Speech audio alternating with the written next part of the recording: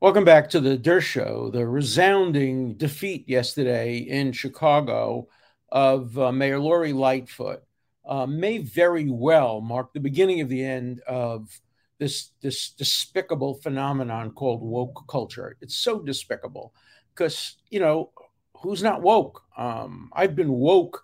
The definition of woke is being sensitive to injustice.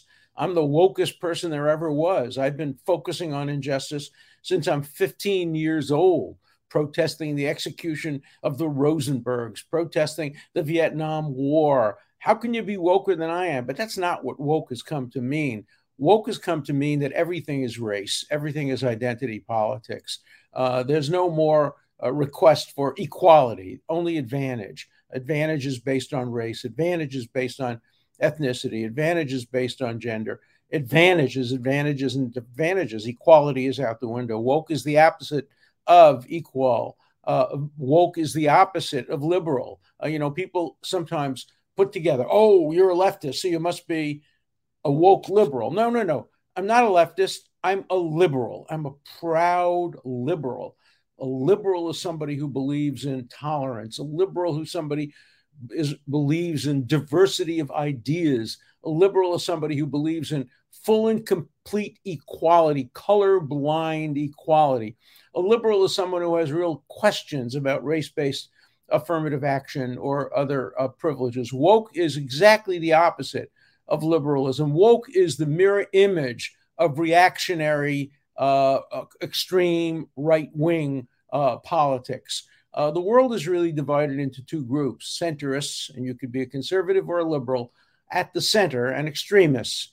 And on the extreme left, extremists are woke, or they call themselves progressive, though they're regressive.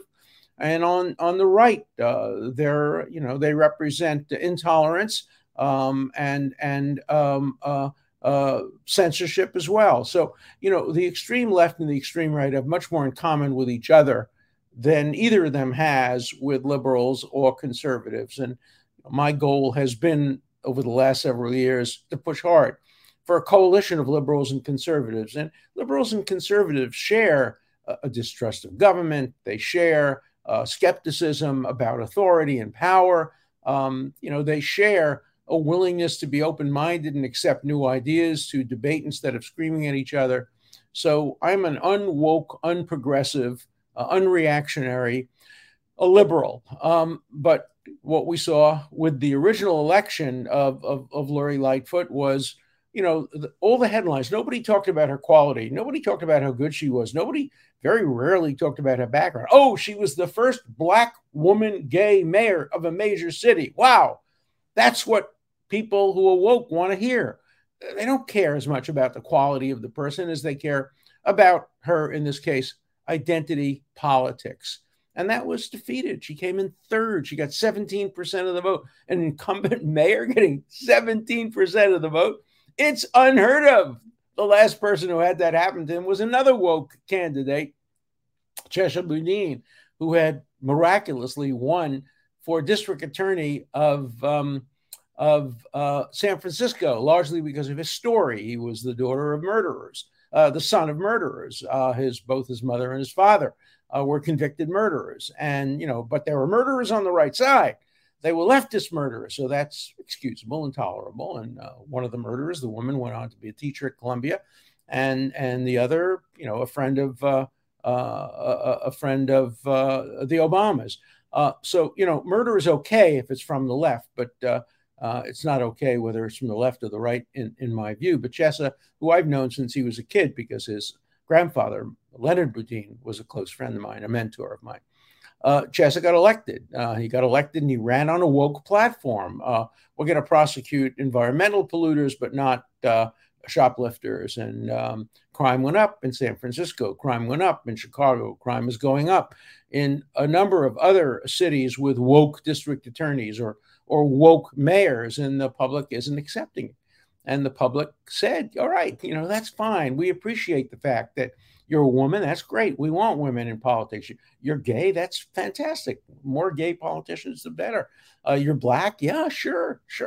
But you're not a good mayor. You've presided over a city which is rife with crime. So we're not going to vote for you.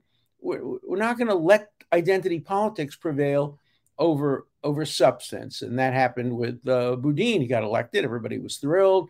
Radical progressive mayor named after Chesa, a woman named Chesimard, who had killed, a murderer, a left-wing murderer.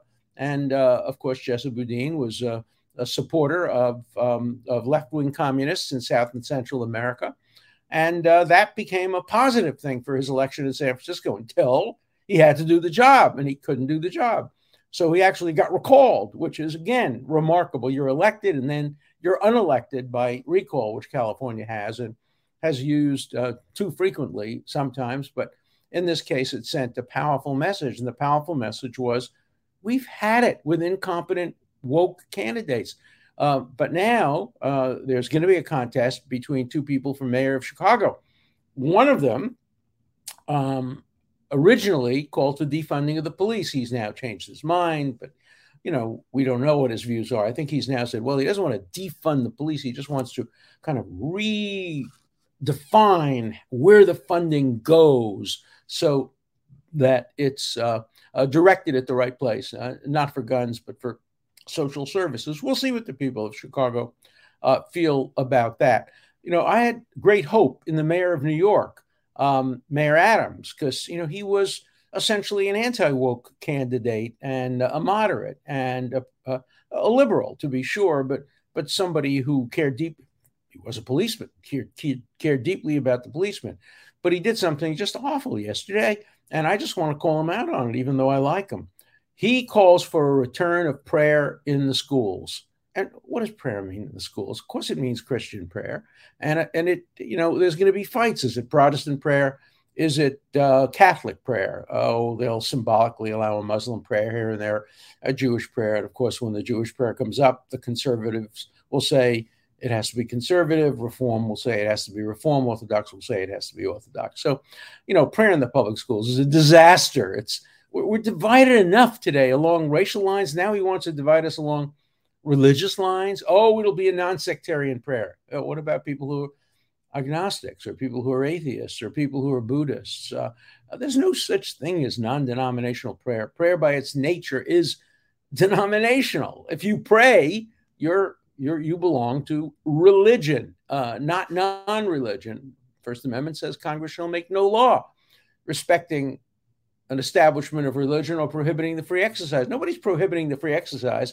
You can pray all you want, just not in the school, not in the classroom, and not if you're a teacher out loud. You can pray silently. You can pray off on the side. Nobody's restricting your exercise of religion. But then he made the most idiotic statement imaginable for a mayor, a smart mayor, a nice guy. If you don't have prayer in the schools, you will have guns in the schools. Now, is there a new definition of non sequitur? The alternative is unconstitutional prayers or guns? What a choice. Well, I have to tell you, I don't want either. I don't want prayers in the school. I don't want sex in the school. I don't want teachers to be telling students what they should believe when it comes to sexuality. I know what I believe. I believe in complete and total equal rights for gays and transgenders. But I don't want teachers to be telling 6-year-olds and 7-year-olds about transgenders or about gay. I'm okay with a teacher saying, Charlie over there has 2 mommies.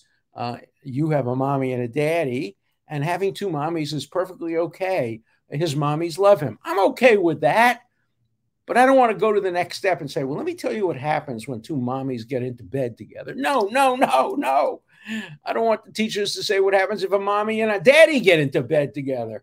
That's not what should be taught in schools. I'm not in favor of the Florida system where, there are monitors determining who can say what in what class, but I'm surely not in favor of using schools as a way of preaching religion or preaching progressivism or preaching radicalism, even preaching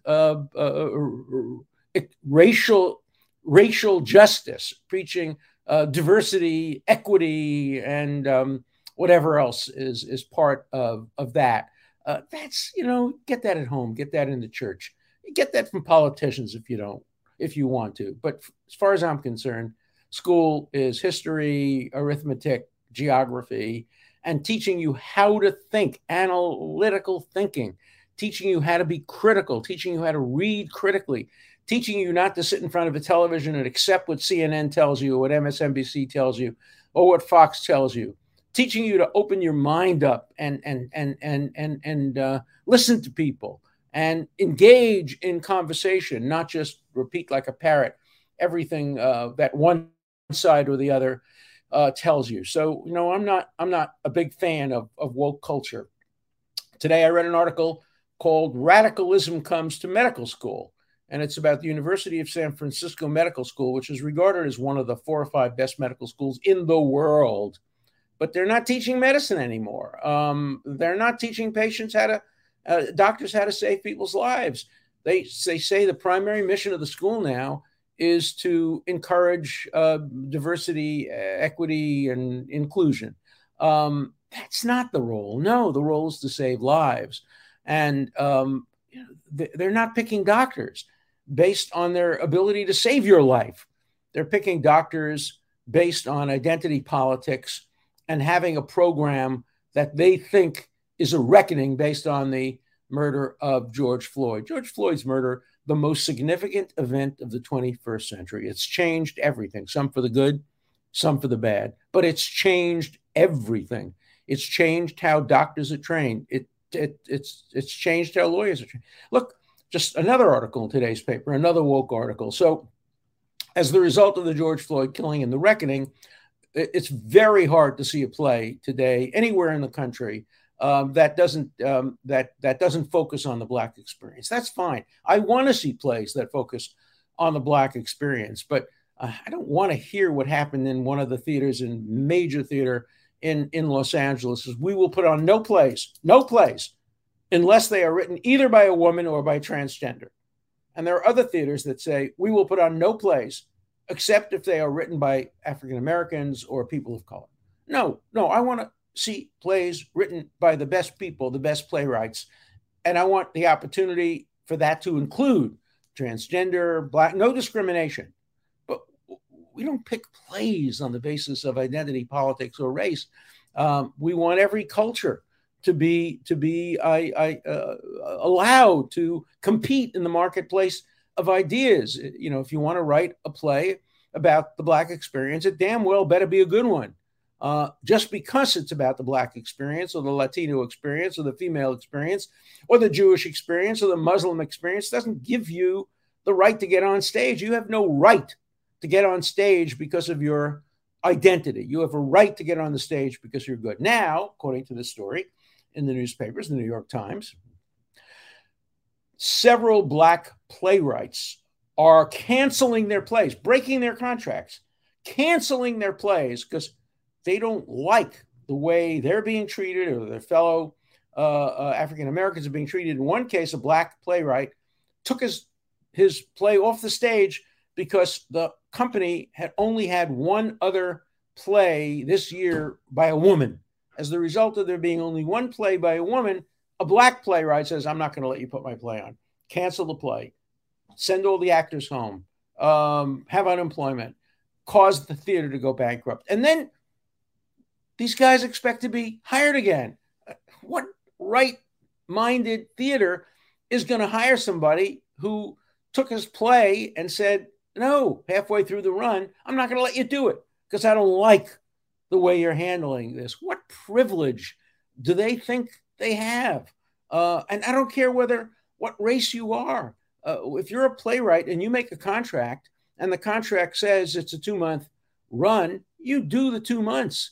Then if you don't want to go back to the theater, don't sign a contract the next time. But this idea of affirmative action in contracts, affirmative action in almost everything, part of this reckoning, part of this woke culture is hurting America. And it's destroying the concept of equality, real equality. Equality means you are judged on the basis of, to quote Martin Luther King, the quality of your character, the content of your character, not the color of your skin. I'm a Martin Luther King egalitarian. not a Malcolm X non-egalitarian who talks about black power or the power, preference, power. No, equality. That's what we want. Equal protection of the law. I don't know where they come up with this term equity. Equity is different than equality. Equality is bad. In fact, equality is a dirty word because it means that people have to be treated based on who they are, on the merits, on how they've done. No. Equality is no good. Equity means preference for one group other than the other. It means identity politics. That's not what America is about. That's not the country that our grandparents and great-grandparents came over to achieve equality. Whether you're a person of Italian-American background or Greek-American background or Irish-American background or Jewish-American background or Mexican-American or Japanese-American or any kind, our grandparents all wanted one thing. They wanted to be treated like human beings. They wanted to be judged on their merits. They didn't want quotas. They didn't want to be considered an Asian or an Italian American. They wanted to be considered for who they were. That's the background we grew up with. We loved Joe DiMaggio and Vince DiMaggio because, they came from Italian families in San Francisco and became, the greatest ball players, the three brothers, Dom, Vincent, and Joe. What a group. I was a Dodger fan. I hated the Yankees, but I loved the DiMaggio brothers. And, I love the fact that in baseball, Jackie Robinson could make it to the top. That's what we wanted. That's what we aspired to. Jackie Robinson being judged on his ability to steal second base and to steal home plate. Yogi Berra being judged on his ability to tag out Jackie Robinson in one of the greatest home plate stealing episodes where Robinson says he stole home and the official agreed with him, but Yogi Berra said he didn't. And the picture seems to support Yogi Berra on that. But, that's the kind of equality that we all hope for. Certainly the kind of equality my family hoped for. They didn't want to be judged based on what country they came from or what synagogue they pray in. They wanted to be judged on how they did, did they succeed as lawyers, as doctors, as accountants, as business people. That's what we all wanted. And it's not too late to get that. And I hope that the defeat of woke culture, I hope that people stop going to the University of California at San Francisco if you want to study medicine. It's still one of the great medical schools in the country, but I have to tell you, I wouldn't trust doctors picked there based on identity politics rather than picked by an institution based on their surgical skills, their diagnostic skills. That's what you want. You want a pilot who can get through a storm and land appropriately. We don't care what her race is. I'll never forget the time I was arguing on behalf of a gay professor at a New England university, not to be named, and they had discriminated against them. This was a long time ago, and they were still discriminating against gay professors. And they had discriminated against them, and I argued the case, and I did very well. And because the case was somewhere in Vermont, and I was on Martha's Vineyard, the client had arranged for a small one-pilot propeller plane, so I didn't have to make 4 stops. So I flew there, and I had a bad experience flying there because the pilot, we're 10,000 feet up, and the pilot says, "Oh, by the way, you're a lawyer, right?" "Yeah." "Well, the airline has fired me starting next week." I said, "Oh my God, what for? Discrimination?" "Yeah, they fired me. They're discriminating against me because I don't have good eyesight." "No, that's not discrimination if you're a pilot." And then when we started to land, I could see the airstrip very clearly, and he obviously couldn't, and he asked me to point out where the airstrip was. So when I got there, I called the airline, Provincetown Airlines, and I said, I really don't want to have that pilot fly me back. Can you please get me another pilot? And so my client drove me to the airport, my client who had just done a good job defending him against discrimination based on his being gay. And we got to the airplane, and my client says to me, "You can't get on that airplane." I said, "Why not? What's the matter?" Look at the pilot. I said, yeah. He said, she's a woman. You're going to fly with a woman? I said, did you just hear me in court? Did you just hear me make the argument about merit and not discrimination? And of course, I got on the plane. She was a phenomenal pilot. Probably had to be twice as good back in the day as a male pilot to get the job. But that's what it's about. That's what it's about. When I recently had a surgical procedure, I was thrilled that my doctor was an African American. He had hit the top level of this kind of surgery. Everybody said he was the best. It was thrilling to know that I had the best doctor performing the surgical procedure on me. Did I care what his racial background was? No, sure. A little bit of me says, isn't it terrific? But it's patronizing, even when I think that. Of course, he's going to be a black, a certain percentage will be, because if you have true meritocracy, you're going to get diversity. People aren't that different. If you have true meritocracy, if you judge people completely on the merits, maybe not today, maybe not tomorrow, but ultimately, meritocracy will produce diversity. And that's the way to get diversity, through meritocracy, not through identity politics. So we have the theater now becoming woke. We have medical schools becoming woke. But when the people have to decide, in Chicago, woke doesn't work. Common sense prevails over woke. That's the American spirit. Those are the American people. Those are the American voters. And beware, Democrats, fellow Democrats. I am generally a Democrat, though I'll vote Republican if the candidate is better. Beware, fellow Democrats. The American public does not want woke culture. The American public wants fairness, equality, due process, constitutional rights. That's what America was built on, not on phony woke culture. Okay, let's see what people have to say in their letters. Well, I got a lot of letters saying, how dare you? I probably got 200-300 letters. How dare you suggest that President Trump didn't win this election? What are you, a complete idiot? Of course, we all know that he won the election. Come on. Do you really believe Biden received 81 million votes? Laugh out loud. I don't need Fox to tell me what's obvious. Only an idiot would believe Biden got 81 million votes. Well, you're looking at one such idiot. I believe Biden got 81 million votes, just as I believe that Hillary Clinton got more votes than Donald Trump when Donald Trump was elected president through the Electoral College. I didn't complain. I was hoping it would be Hillary Clinton, but it wasn't. The Electoral College, those are the rules of the game, and the rules of the game produced a result that I didn't like, but I accepted it. I liked the result in the last election, and many of you didn't, but accept it. There's no doubt in the world that President Biden won the election fair and square.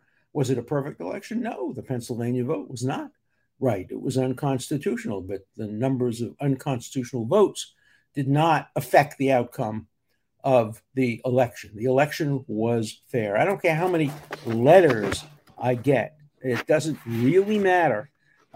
Here, another one. I traveled a lot during COVID. I have spoken to a few truckers as well who say the same thing I say. They saw almost no signs of support anywhere for Biden. Why? Because nobody voted for him.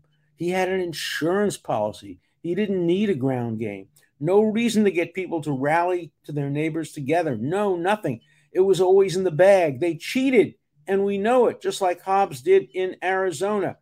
There's another one that is so obvious what they did with the ballots in plain sight. Look, I don't know anything about particular elections in particular states. I have been challenging some of the mechanisms. I'm concerned about voting machines. I have no evidence that any voting machines actually changed an election, but I'm worried when the people who make the voting machines won't disclose their algorithms, and I'm involved in a lawsuit concerning that as a citizen, not as a Republican or a Democrat. But it doesn't matter how many signs you saw. People went to vote on election day, and they voted overwhelmingly for Biden over Trump, as they did for Hillary Clinton over Trump in 2016. Nobody seemed to complain about that. election on the Republican side. So,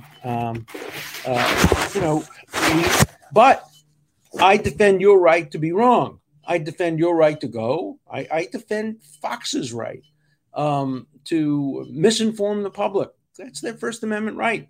And we have a First Amendment right to change the channel.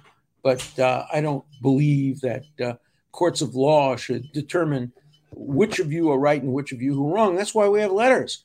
If people base the election on the letters I get, Trump would win 90-10, maybe 95-5. But that's not representative of the people who voted in the election. Look, more letters. All the media is misleading. Oops, sorry. All the media is misleading. That's why they have such horrible approval ratings.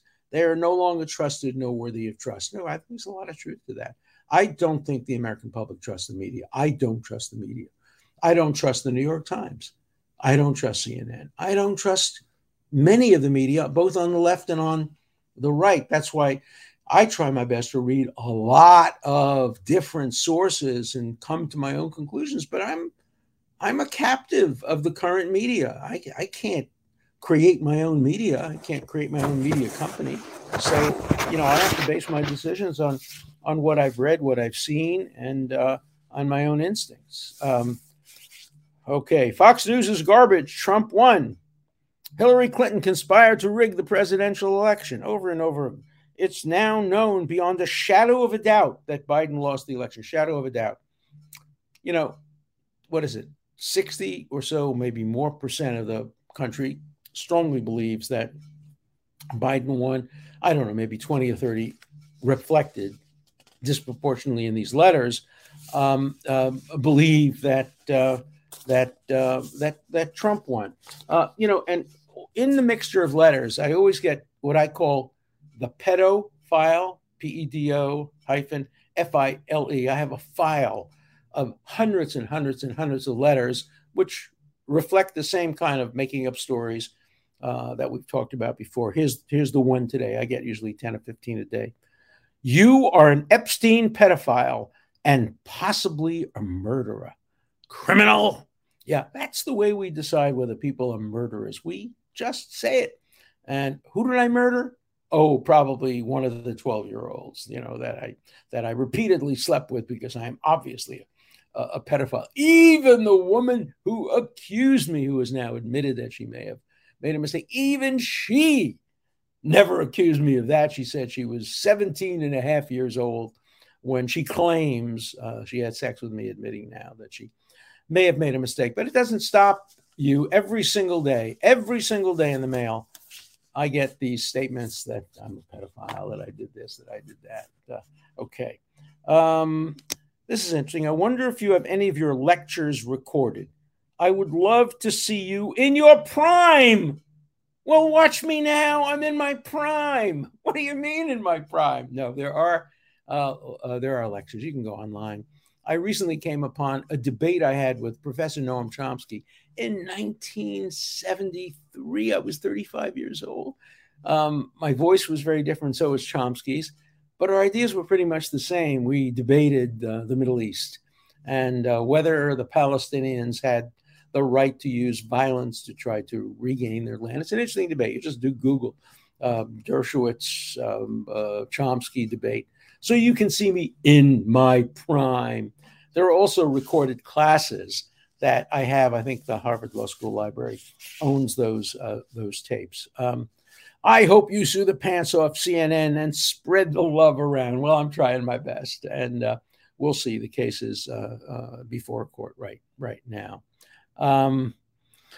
Professor Dersh, please talk about Iran manufacturing nuclear weapons. It's a great worry, and it's not only a threat to Israel, it's a threat to Saudi Arabia, it's a threat to the Emirates, it's a threat to the Abraham Accords, it's a threat to American troops in Italy and in Germany. It probably is the greatest threat, a greater threat probably than China and Russia. China is not as big a threat of nuclear attack as either Russia or Iran. Why? China has a great army. It's a very strong army. The The problem is countries that have weak armies and nuclear weapons. So that would include Pakistan. Now we know that includes Russia. We didn't know that before, but now it includes Russia. If you have a strong army on the ground, you don't have to use nuclear weapons. Israel hopefully will never have to use nuclear weapons. It has an incredibly strong army, air force, and navy, but Russia now looks like a paper tiger.